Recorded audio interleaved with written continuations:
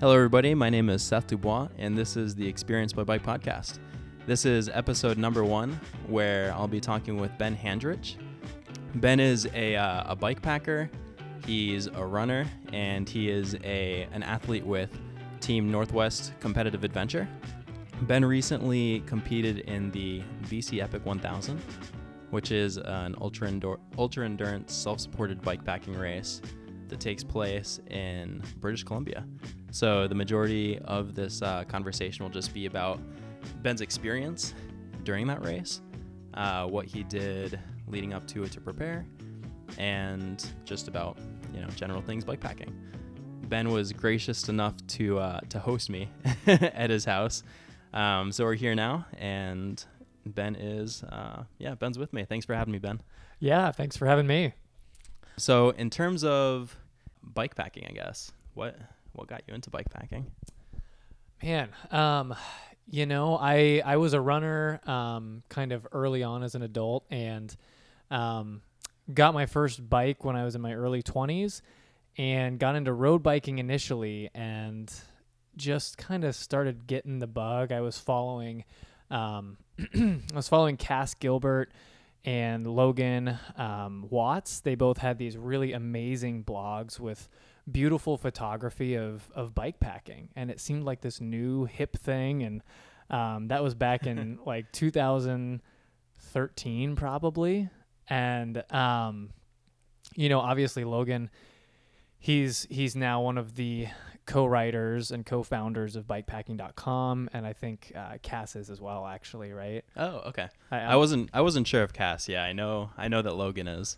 Yeah, he's at least he's one of the contributors quite a bit. But those two really kind of inspired me to start looking into it more. So I started out just being more of a mountain biker, or like a mountain bike oriented bike packer, kind of making some of my own routes out in Oregon. Then I started my own little kind of adventure blog just to reflect on my experiences. And eventually just started following some of the racers out there. Neil Belchenko was really inspiring to me early on. He was he was such an amazing rider on the Colorado Trail race.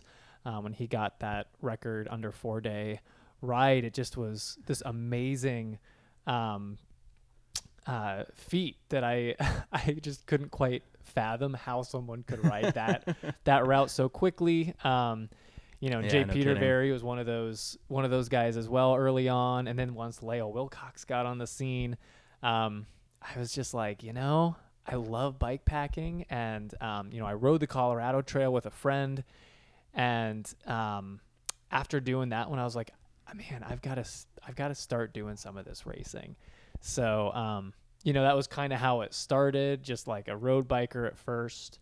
Started getting into mountain biking, and then started doing kind of weekend warrior trips, and just kept kind of pushing the days longer and longer. So yeah. Okay, awesome. Was the Colorado Trail one of your first bike packing experiences?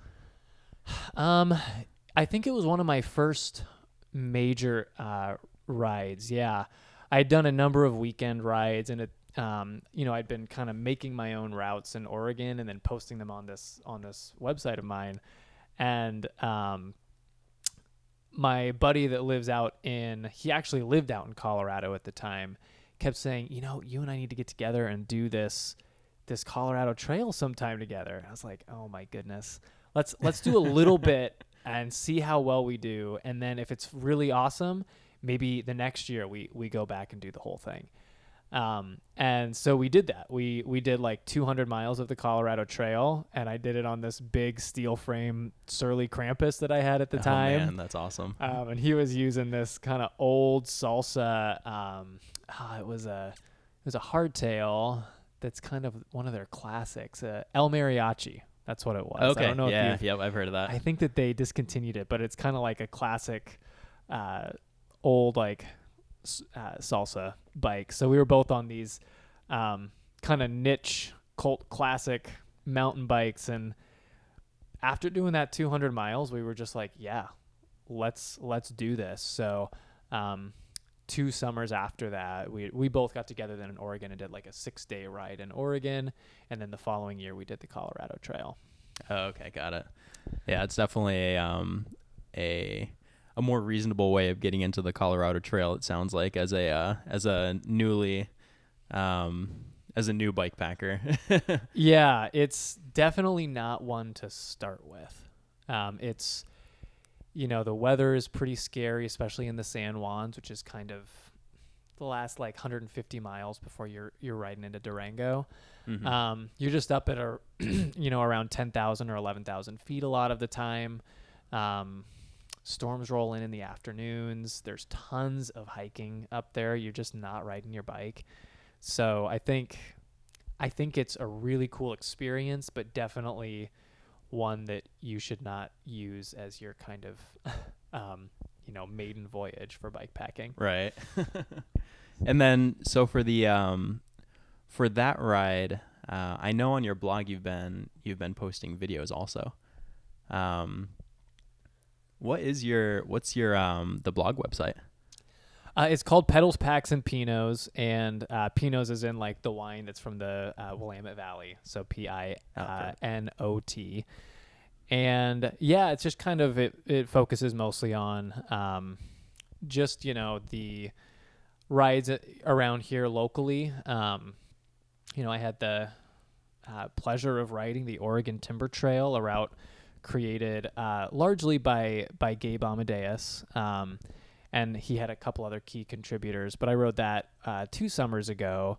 And I started kind of getting into creating short videos, kind of like video narratives of some of the rides that I do. So I have a day-to-day kind of narrative video built around the Colorado Trail. I have one for the Oregon Timber Trail, and then one for the Oregon Outback, which is kind of a gravel, kind of a fun, just easier gravel ride. Okay. Yeah, definitely. Yeah, that's awesome. It's really, I think valuable and important to have people that are sharing that type of content and information. It definitely helps make these routes and experiences seem a little bit more, not necessarily attainable, but easier, accessible, I guess.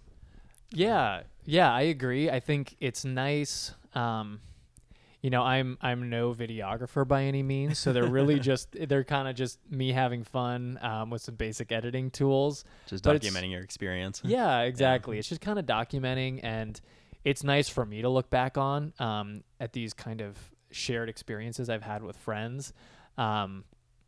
And it's also fun to kind of capture important moments in those trips. Bike packing, I think a lot of times there's these moments that are like capstone moments that you remember in a ride.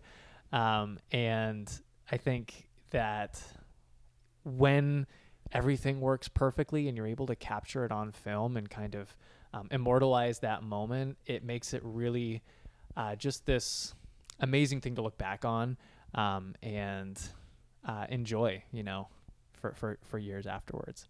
Okay. Yeah, absolutely.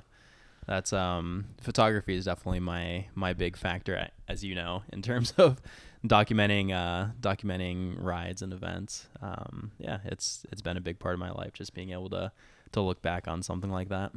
Yeah, it's really nice having you along on trips because you do such a good job of that. So I appreciate it. Yeah, so I agree though. It's fun to kind of have one of those, small hobbies that you enjoy that are kind of a side gig that you do alongside a bike packing experience, especially when you're doing a social bike packing experience, right? Yep. Yeah, definitely. So sidestepping from cycling for a moment, you just won the Silver Falls Trail Marathon, and I believe you said it was in around 3 hours 15 minutes. Mm-hmm. And just off the course record. Yeah. I didn't know I was that close, and I finished, and the announcer said he's like, oh, he was just over a minute from getting the course record set in 2013. So, but yeah, that is a really cool trail run. That's, man, it should be a bucket list item for anybody that loves trail running. it's such a well-run event. The course itself is absolutely beautiful. You end the course with like 6 waterfalls that you run by on your way back. Oh man, that's amazing. Yeah, on your way back up to the finish line. So, and then the ending is just amazing. They have basically an all-you-can-eat buffet of some great chili and some other items. They give you free beer at the end. They give people that are supporting the runners free beer at the end. So it's just a really cool social event afterwards, and everybody's getting together and talking about their experience. So they make good community at that event for sure. Oh, okay, nice. Yeah, I've been to Silver Falls once. It's been a couple of years ago. So yeah, I'd definitely love to make it back. I heard or at least I heard from you that the trails weren't necessarily in optimal condition for that. Well, I think this is probably about as good as it gets, but Silver Falls just is like, I don't know how, it's basically just perma mud. So there are sections that I think must just like be muddy all year round. Okay, yeah. So Permamud's a great way of yeah, defining that. It just I don't think it's ever dry. So so yeah, it was a super dry October, which made actually for really good conditions on the trails. But even so, there were sections where my foot kind of got stuck in, almost not quite ankle deep, but close to ankle deep in mud. And yeah, there's a water crossing around mile 9. So it's definitely an adventure. Yeah. Yeah. Is that race or event leading you to explore more of the ultra side of running, or are you set with the marathon distance? I don't know. I'll have to kind of see. I do like that was my first trail run, so I would definitely do more of those in the future. In the past, I've always done road half marathons and marathons, so yeah, I could see myself getting into a 50K or a 50 miler down the road. I think that right now, well, I've still got like some speed in my legs. I want to keep at the somewhat shorter distances. But I think, yeah, I could see in a few years, I could see myself doing a 50 miler. Okay. Yeah. It's definitely a separate level, I guess, from the marathoning. It's very takes a different little game. bit more dedication. Yeah, for sure.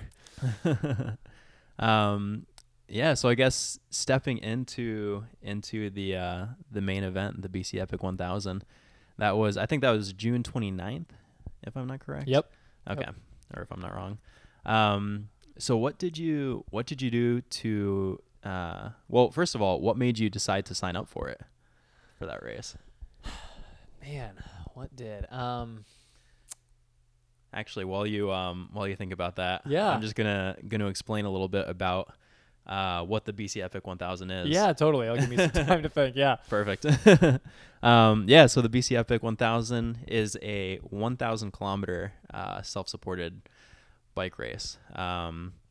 It starts in Merritt, British Columbia, and travels east to Fernie, British Columbia. Since it's self-supported, there's no assistance on route. You have to figure out what you want to do for food. You have to figure out what you want to do for sleeping, whether it's in a hotel, whether it is camping. In terms of preparing for the race, if you sleep in a hotel, you can't book them before the race starts. So it's just completely self-supported, and you have to figure out all of your logistics to make it from start to end.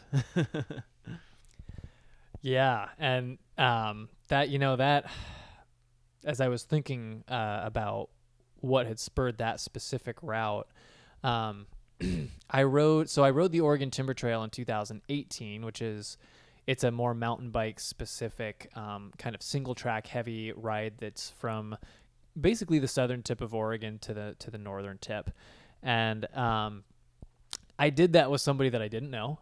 His name's Miles Arbor, and he's a contributor to bikepacking.com. He's from, I think, kind of roughly around Kelowna, but I think he's usually housed in British Columbia somewhere. He does live in a van with his girlfriend, and he and I rode this and got to know each other really well. And he had ridden the BC Epic the year before. Okay. And so he had mentioned it a couple times on our ride together, and it came back to me kind of in the wintertime, that just the name, as I was kind of looking over what I wanted to do for the summer, if I was going to try my first race. And I actually just ended up emailing him back and forth a little bit and saying like, hey, can you tell me more about the BC Epic? Like, would it be a good starting bike packing race for me if I'm looking to kind of get into that as a sport? So he was the one that prompted my interest in that specific event. Okay, got it. And from there, it kind of became finalized in my schedule. So awesome. Yeah. Yeah. And was I know you're considering Tour Divide this year or for 2020. Was the course choice or the race choice a factor in that? Definitely. Yeah. Okay. I mean, the Tour Divide is, it's been one that as soon as I was getting into this, just as a recreational activity, I was like, oh man, Tour Divide, like that's like the Magnus Opum of Right. bike packing, right? Yeah. At least in the United States. It's that, and it's the Arizona Trail and the Colorado Trail, in my head at least. So, I think that's fair. Yeah, those are kind of the triple crown for me of, Right. when I think of bike packing. So, and they're all so different too, but yeah, it was always in the back of my mind. And in talking with Miles, it sounded like the BC Epic was just a really good initiation into the sport of ultra endurance cycling. I'd been doing it for years at that point, but it was like, it's a good one to learn what level of pain you can endure over a few days, because it's relatively short. The terrain is relatively mild. So yeah, I think I was like, if this goes well and I have fun and I don't injure myself, maybe Tour Divide could be after. So yeah, that was definitely kind of in my mental periphery as I was kind of preparing for it. Okay. Yeah. I was gonna say that was so I didn't mention this before, but the reason we know each other is because we both signed up for the race, and there was a Facebook group, and a couple of people reached out via Facebook Messenger. I'm in Portland, Oregon. Ben's in Salem, Oregon. And so there's just a group of people that kind of reached out, and they're like, hey, we're all, living close together. We might as well try to get a couple rides in together. And so that was my thought process for this race. It's Tour Divide is kind of in my thought process as well. And I've heard that this route is kind of potentially a good simulation, I guess, to get into that. Yeah. And I think, the more we've had the opportunity to ride together, this is Seth's first official podcast, but humility aside, he's a pretty killer rider himself. Set a pretty awesome pace for the Mazama 1000. Ended up getting second for that. Ended up getting second for the BC Epic. Has done a couple other races as well, but it's just really fun having like a small community of racers in our area that we can call upon and say, hey, you want to go out for a weekend and kind of jump on the pain train and see how far we can go in 2 days. I know that come February, March, I'll probably be reaching out to Seth quite a bit and just seeing, hey, there's this 200 miler that would be really fun to do Saturday, Sunday. And yeah, definitely. As we're kind of looking over our training schedules and stuff. So yeah, I think that's the nice thing about the sport and the community anyways. Like, even if people aren't into like these type of races or training, it's still it can still be pretty easy to find somebody who's willing to just go out and do like a sub 24 hour ride or multi-day. Totally. Yeah, I agree. I think, you can get into the sport with a couple panniers and a backpack. So it doesn't take a whole lot to try it out. And if you can kind of try to build a bit of community around you, sometimes it happens slowly depending on where you're at. But, you have those contacts that you can always reach out to as that community builds and see if anybody's up for a ride. It's really cool. Yeah, definitely. So let's see, prior to the race, leading into it,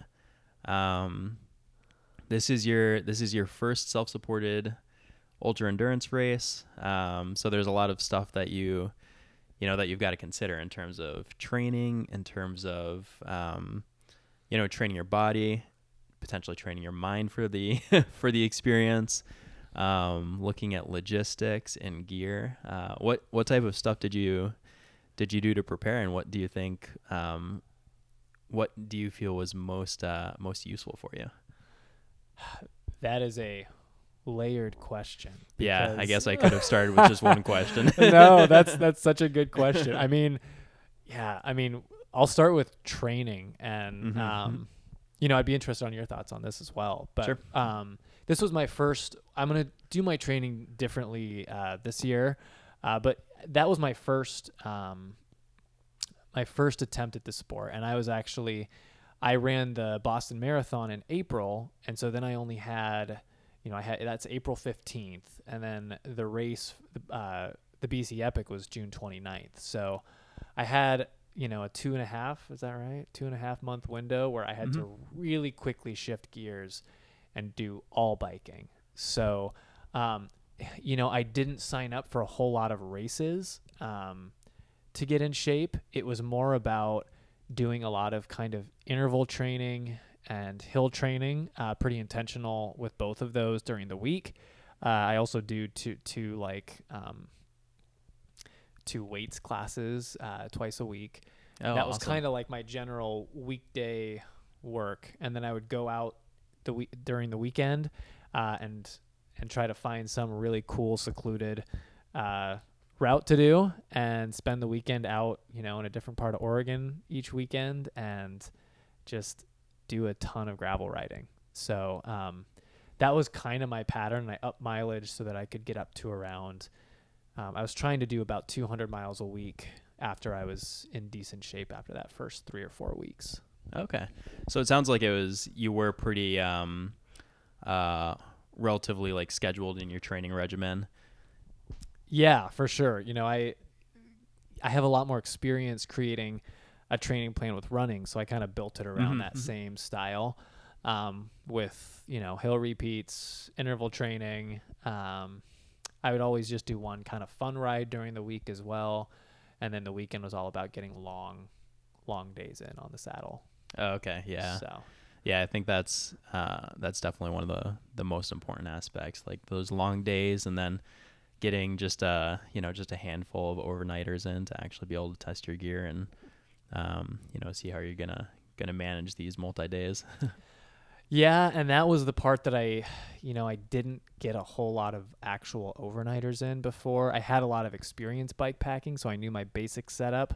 But I was also, I was going to use my mountain bike, and that was the plan. And so I had totally done kind of some overhaul work on my mountain bike to make it more, to make it lighter and to make it just less of a mountain bike and more of like a cross-country comfortable gravel bike.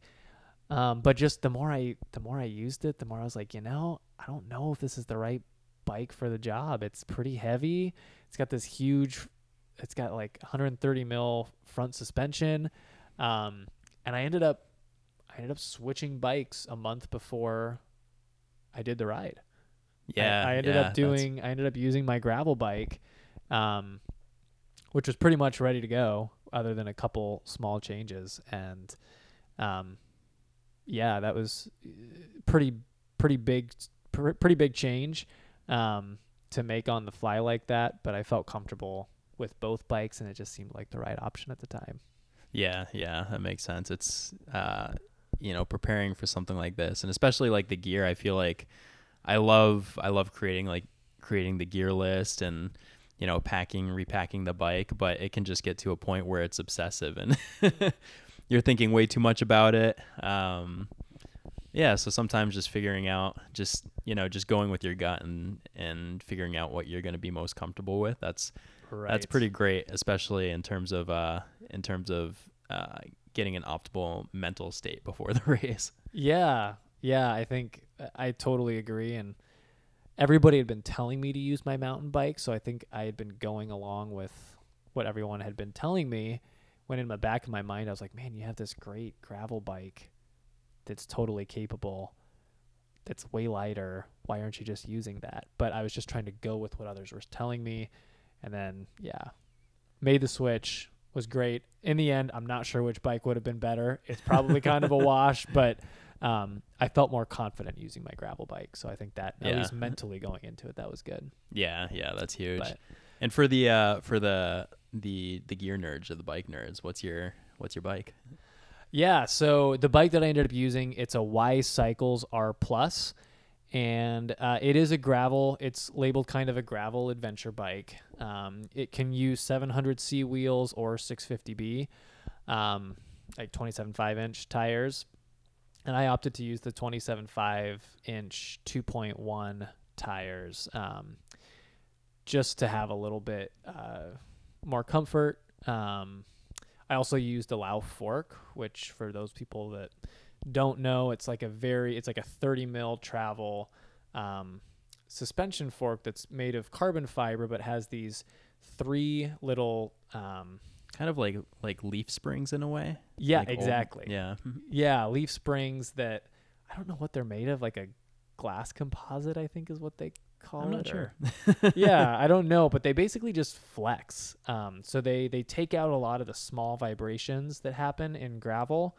And over the course of a lot of miles, I think it does take away some of the fatigue that your arms feel from just being rattled around for a long time. So yeah, I used Lauf fork, 27.5 by 2.1 inch tires, had a 1x system, 42 tooth chainring in the front. Now we're getting really nerdy.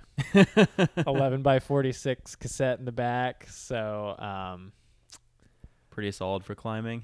It was okay for climbing. I think it was probably, for the Tour Divide, I'll probably switch out the front cog. I'll probably put on like a 38 chainring in the front, maybe even 36, but not bad. Yeah, it was doable.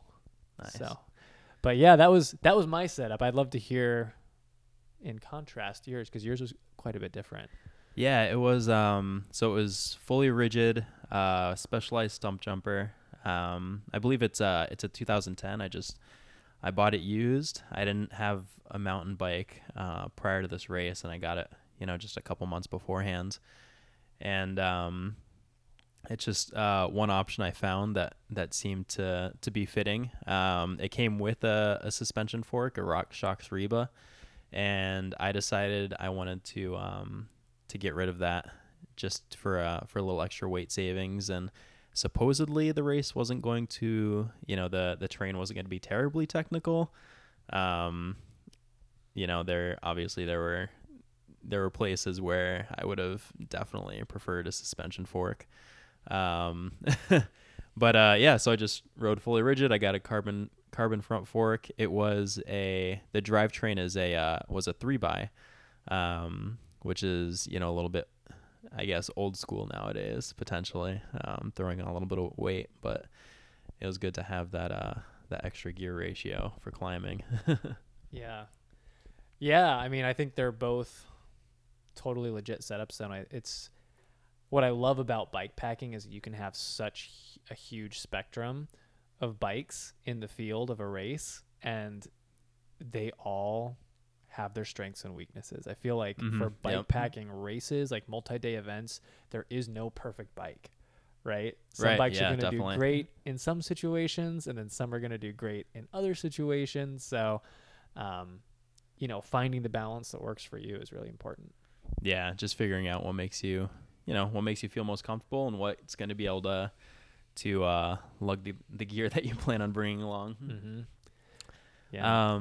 Let's see. So leading into the race, you and your wife Trish, you guys have an awesome adventure van. Yeah. And you ended up taking that up to British Columbia for the start.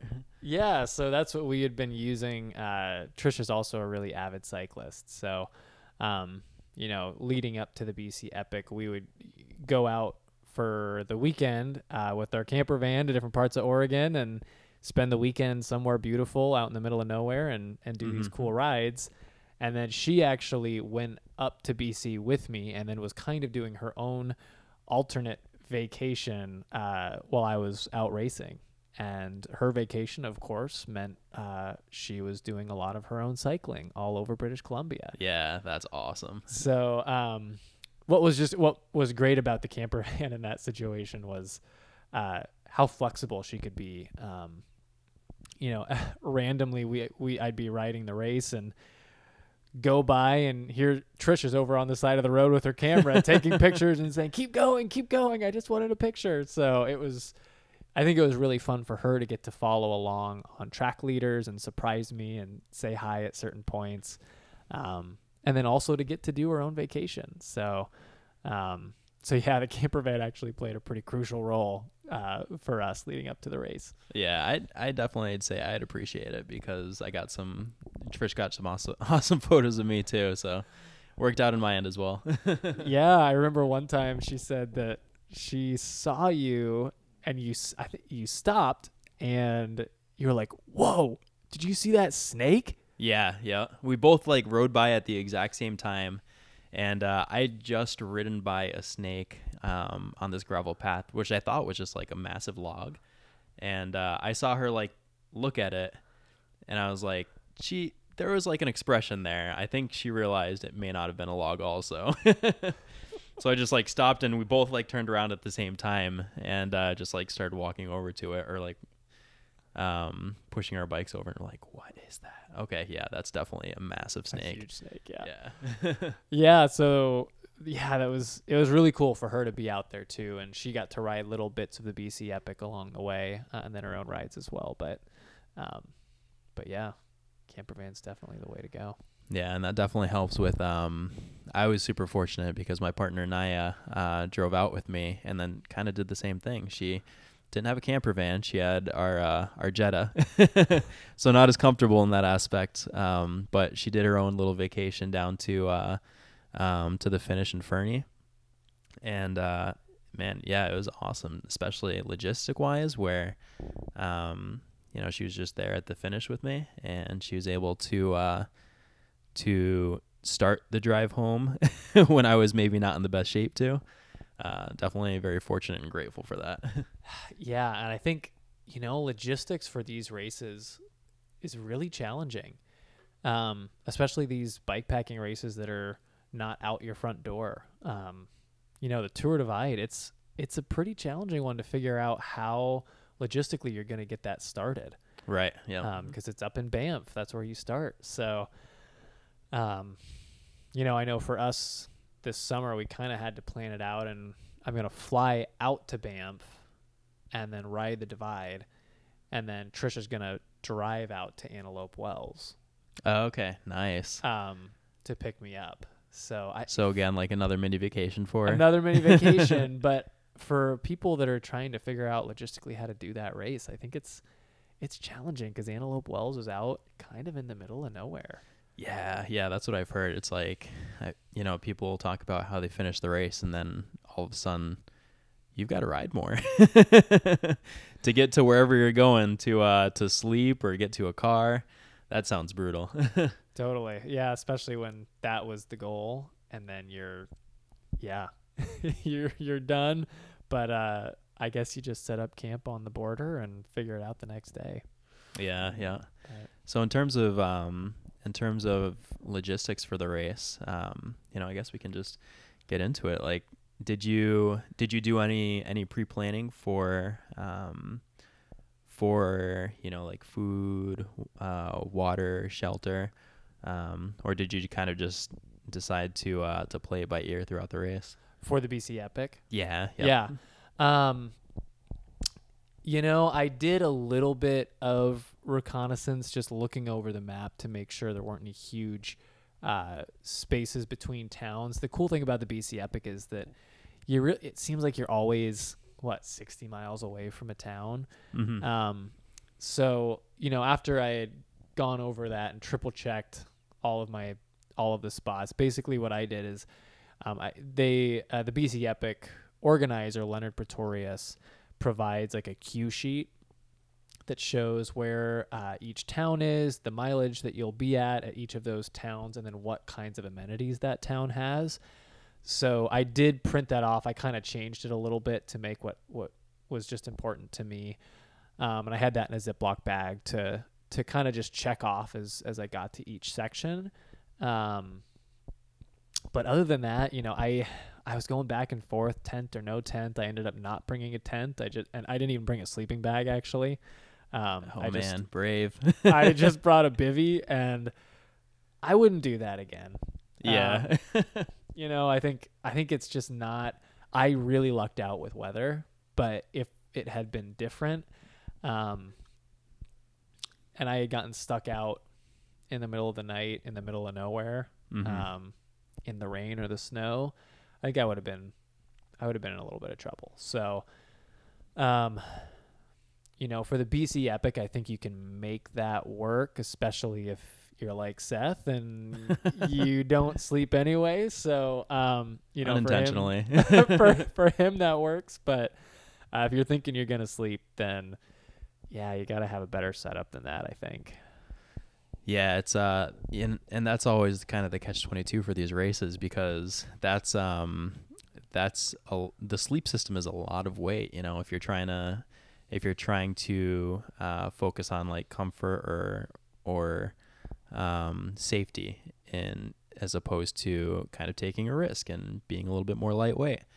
And I know after the race, when Naya and I were driving home from and kind of getting to the border of crossing Canada back into Oregon, it was downpouring, like torrential downpouring. The only thing I could think of was like those poor people like that are still riding right now. Oh man. Yeah, it was interesting because I think you and we basically, there was a little bit of sprinkles throughout. It was never like an actual like downpour or like even a rain. Yeah, we were really fortunate. Yeah. But I know as soon as I finished, and you had been done for hours at that point, like a half day at that point. But as soon as I finished, I went into the van to take a nap, and it just started pouring.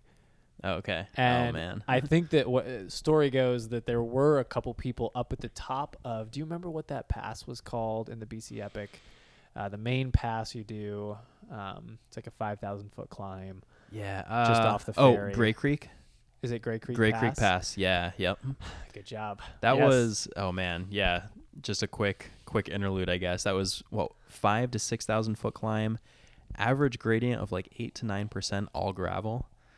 That was exciting. It was pretty. Yeah, that was a good one. That was hard, and it really gets you up high quickly. Obviously, you're up over 6,000 feet up there, and the weather not changes. The place you want to be for that. And there were a number of people that got stuck up there, and they said that it was just like a weird ice storm that was happening up top. They tried to take shelter, and a number of people scratched because they were up there and they didn't feel comfortable riding in that condition.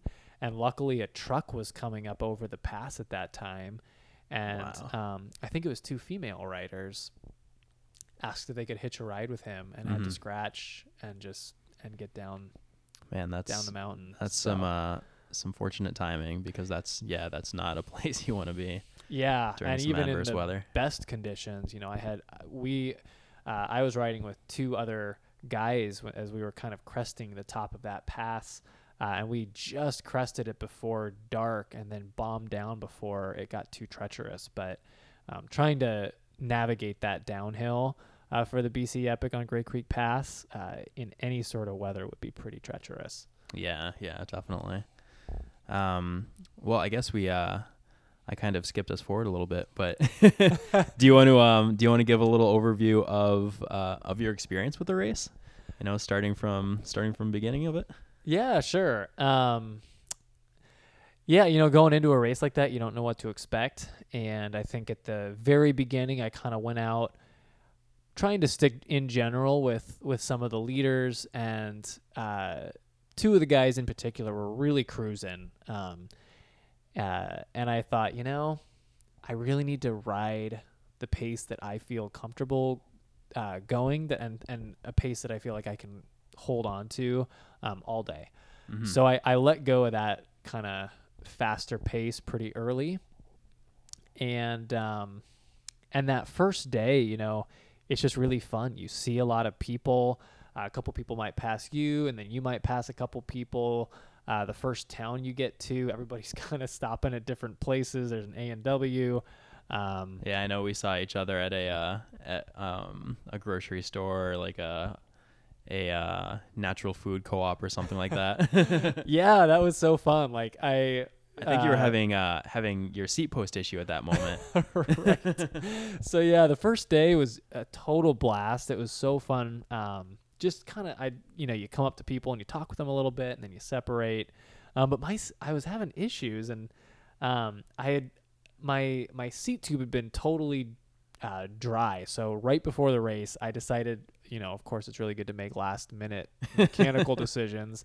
I decided to grease it up a little bit before I started, and I'd be riding throughout the day, and I'd just be like, man, my knees are not feeling very good, which is not like I don't have any knee issues. And I'd get off my bike and look, and, my seat I was noticing it was just slowly dropping throughout the day, and I had to fix it 3 or 4 times that first day until I finally got to the Whole Foods store, and that was probably around 4 or 5 o'clock, I'm guessing. Yeah, that sounds about right. I don't remember what town we were in.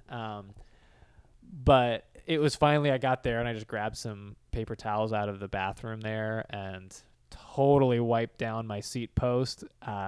So it was back to exactly how it had been at the start, and then I didn't have that issue anymore. But that was my only mechanical of the entire trip, and it was complete user error. That's huge.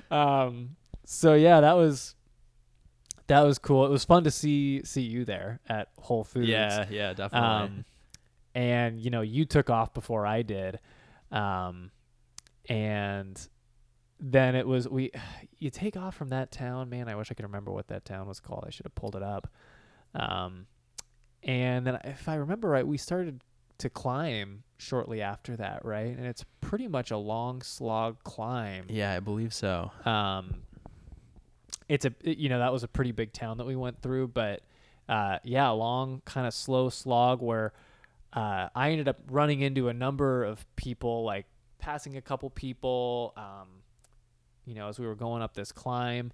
And this one guy came jumping out of one of the public restrooms. His name's Phil Higuera.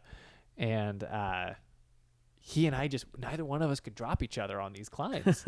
One would pass and then the other one would pass. And eventually we kind of settled into the same pace and started talking. And before we knew it, we were just having a great time riding into the dark and coming up over this pass where we could see out the city out in the distance. It was Kelowna. Oh, okay. Yeah, I remember that climb. That was... Yeah. Oh, man. Yeah. Yeah, and shortly after, we looked out, and it was totally dark, and we were doing night riding, my first real experience night riding. I ran into Seth again, and Seth had been riding with a guy named Mark. Mm-hmm. Yeah. I don't remember Mark's last name. And I don't either. Sorry, Mark. I know. And then another guy, Robert Bigelow, came hauling up behind shortly after. And so suddenly we had 5 guys just ripping through the night on these really small gravel and dirt roads, up in the mountains together. And it was such a fun way to finish that evening of riding. Yeah, that was a complete blast. And I do remember the climb. One of the great things I love about that was the trestles, because most of this is a rail to trail or a rail trail. route. So it's it's gravel, and it used to be an old railroad track. And so we're going over these old train trestles, overlooking this like beautiful like cityscape, and I forget what the body of water was, but yeah, it was just fascinating. And then like having you guys come up and riding with a group of, I forget, like 5 or 6 guys through the night, like through this single track, it was. Yeah, that was a blast of an experience. Yeah, and I think it's that's I'm guessing that's pretty a very common experience. To a lot of stuff is such a blur on these races. Mm-hmm. You know, the towns go by so fast because you're just in and then you're out, because you're trying to just move quickly and be efficient.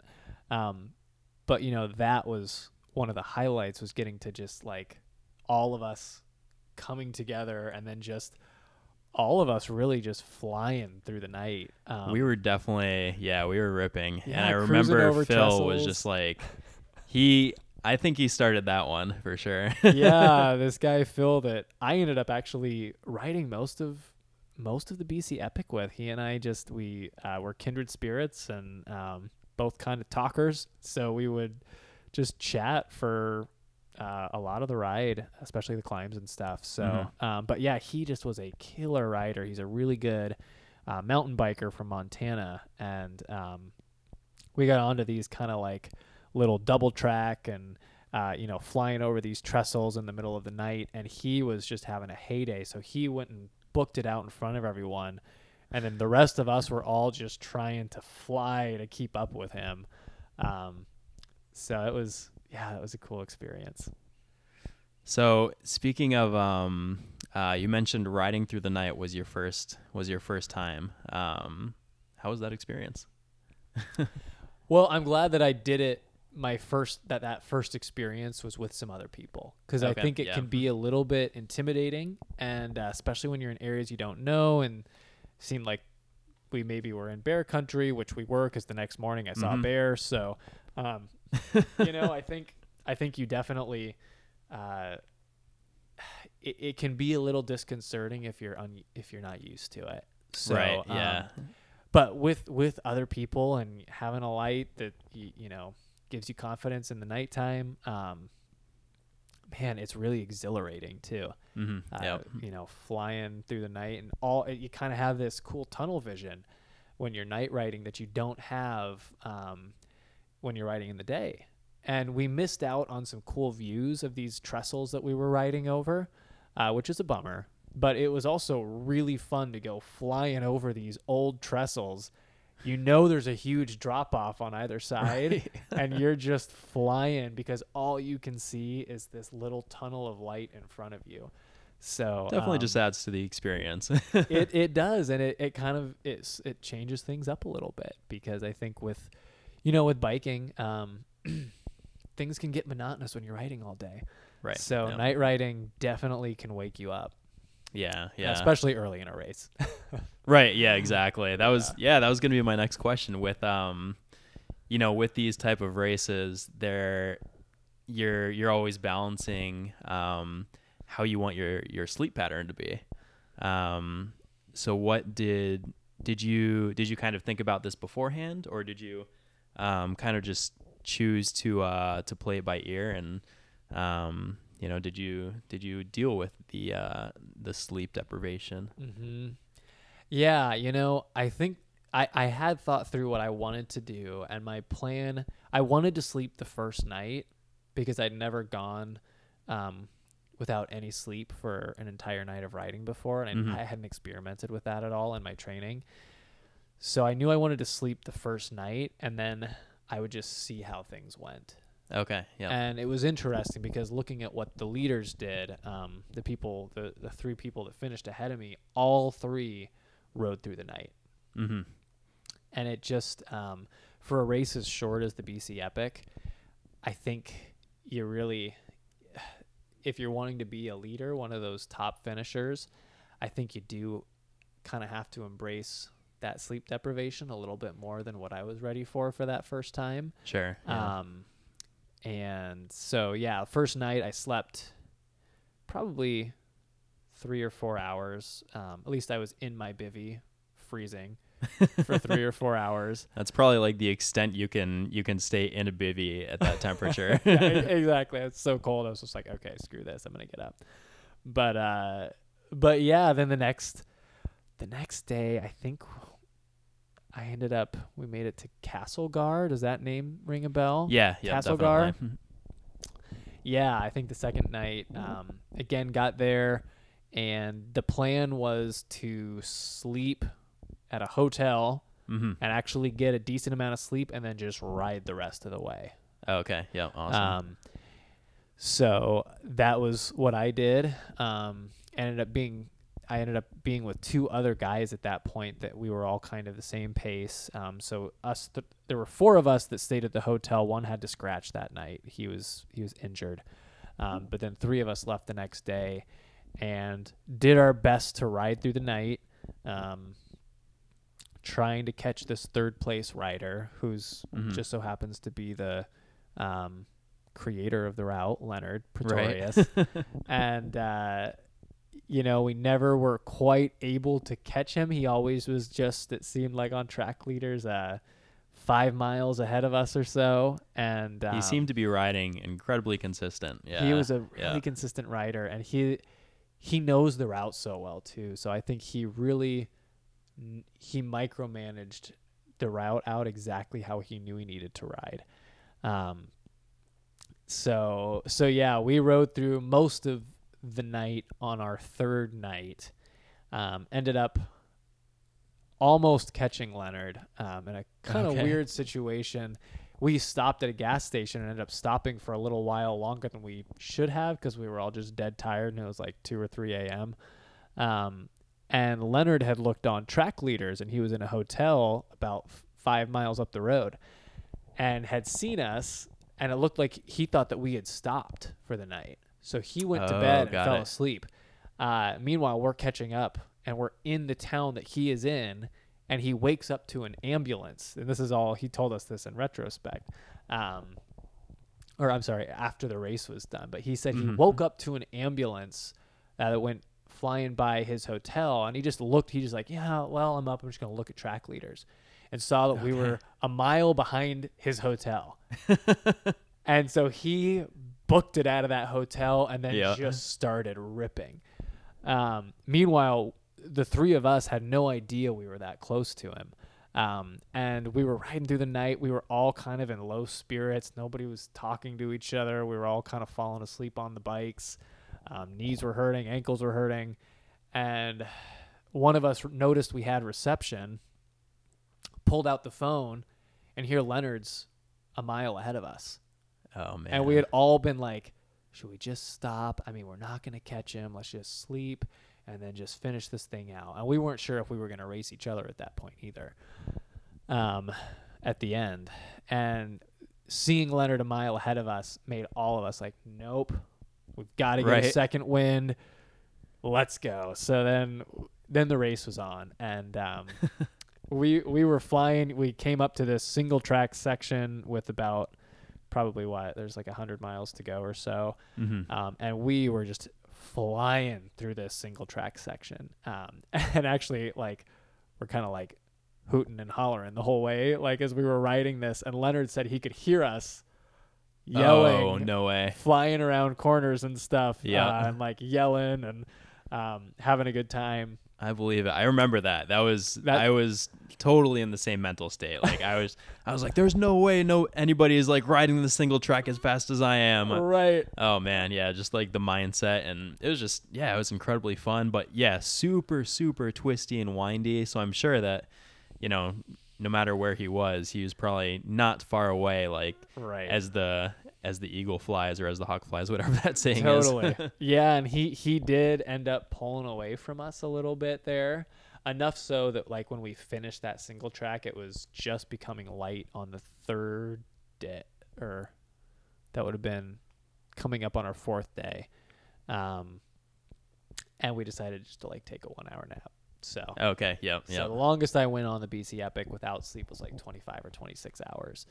And we took an hour nap, and then we all just kind of limped it in for the last 50 or 60 miles. And it's really hard not to limp it in with the terrain that you deal with over those last 50 to 60 miles. It's rough. It's some really steep grades, some really chunky. I wouldn't call it gravel. I would just call it rock. Yeah, it's just chunky 4x4 rock roads. And I mean, my experience with we did it during the day, so it was just about like settling in. It is technically rideable, but you really have to focus while you're riding it. And then the last little bit is kind of an easy victory right. A couple miles at the end, but it's like, we had a pretty our experience in that section wasn't that bad because it was bright outside. It was morning time. But I know that for the 3 leaders, you guys were all doing that at night, right? Yeah. It was definitely one of the, I guess, like the creepiest nights of my life. It was, I mean, on top of like the really chunky, steep gravel, there was like the single track where there was, it was kind of like waist high grass. And I encountered, two little bobcats at night. They just like looked at me and they jumped out of the way. But the whole time I was just like, where's the mom? And I promptly like just started cruising and got lost like off that trail 5 minutes afterwards. And so I was just like walking around in this like hip high grass field that's like hip length.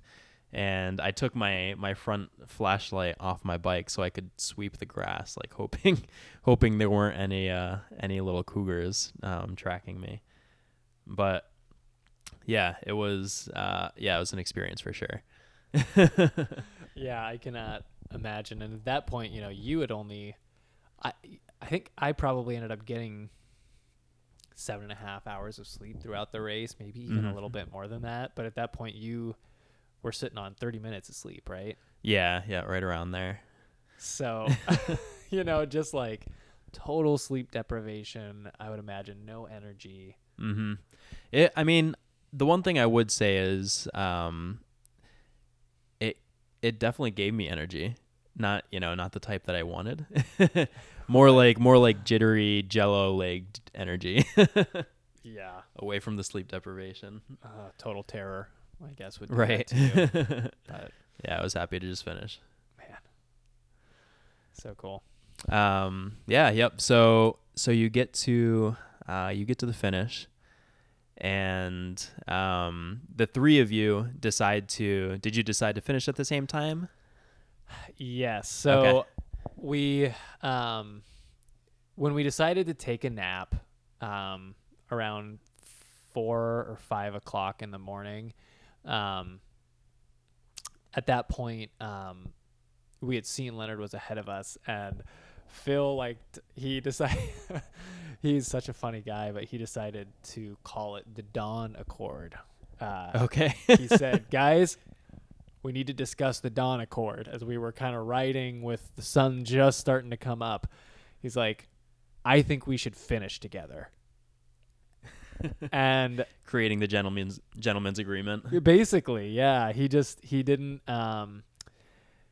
he was like, we've ridden, a lot of this thing side by side.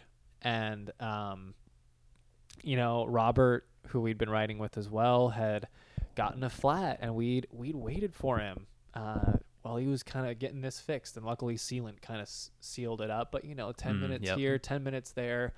We'd all been kind of just like verbally allying together throughout this race. Yeah. And being encouraging to each other. So it felt kind of weird there at the end with, at that point, when he said that, it was probably with 50 or so miles to go. It was just kind of weird to be like, do we compete here or do we just finish together? And I think Robert was kind of on the fence.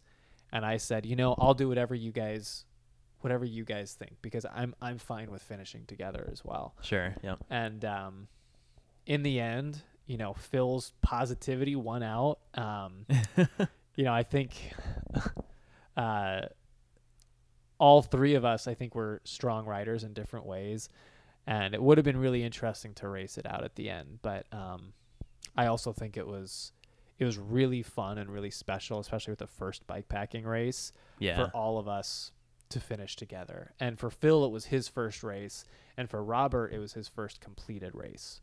Okay, awesome. So he had done the BC Epic the year before and had to scratch shortly after the ferry. So we decided to finish together and kind of finished as a fourth place tie. Yeah.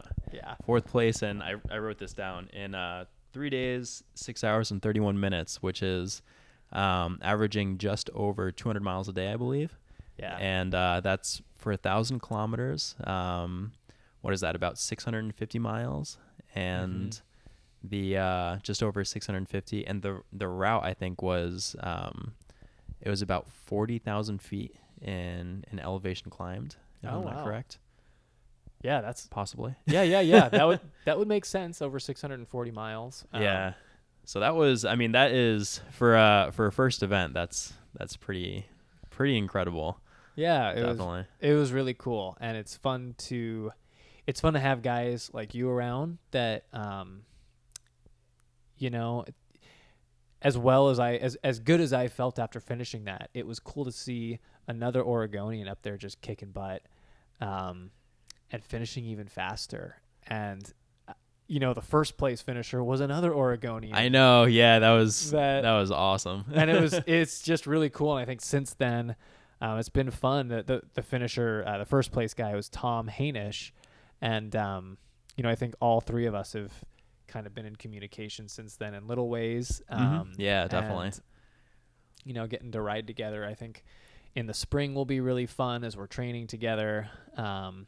So yeah, it's just, as cool as it was to finish that fast, it's fun to have other people close by in the Oregon community, bikepacking community, that I can see that will keep pushing me to go faster.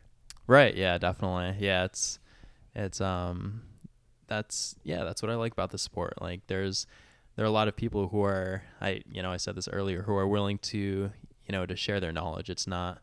It doesn't seem like the type of sport where people are closed off and trying to hide their secrets about their races or anything. Like everybody's on their own journey with these races. So most people are aware of that and, just willing to share their knowledge.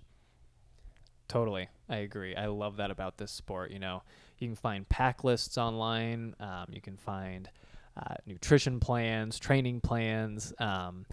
So it's just a really open community, and there's Facebook pages that you can refer to.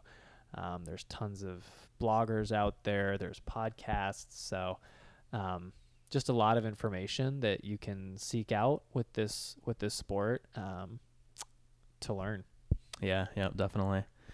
Well, as a wrap up, is there anything that you would have done differently for preparing for the race or for gear, or any suggestions to anybody getting into their first race the first time? Yeah. As far as gear goes, I'd probably bring a sleeping bag, even though I didn't really use one, or didn't. Just sounds a lot more comfortable. It would have just been smart to have as a back, like just in case. But other than that, I felt pretty dialed with my setup.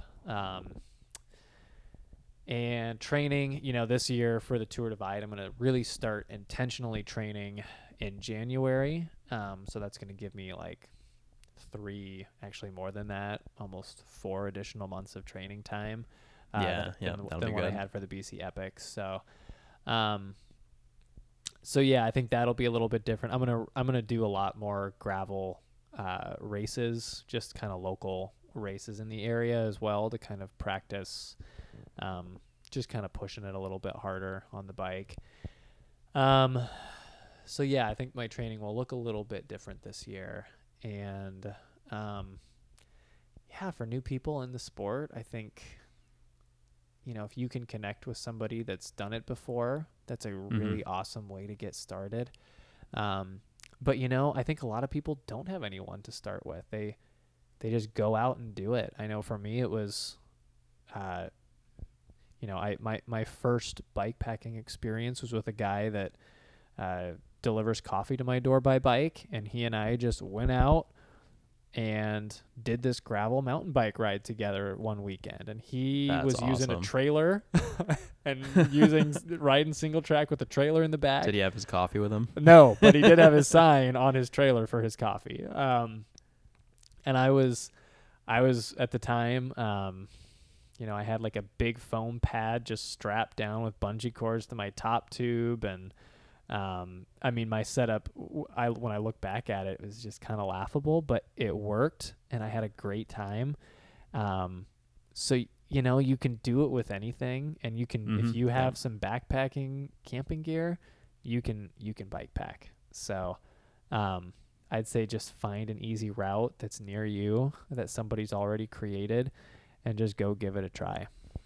Yeah, that's awesome. Great point. Bikepacking.com. That's a great resource to find routes. I know you've published at least one route on bikepacking.com. And then you have any closing words?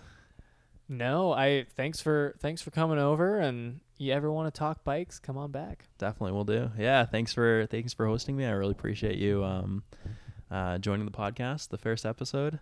And if anybody wants to follow Ben on his adventures, his blog is pedalpacksandpinos.com. Thanks for listening.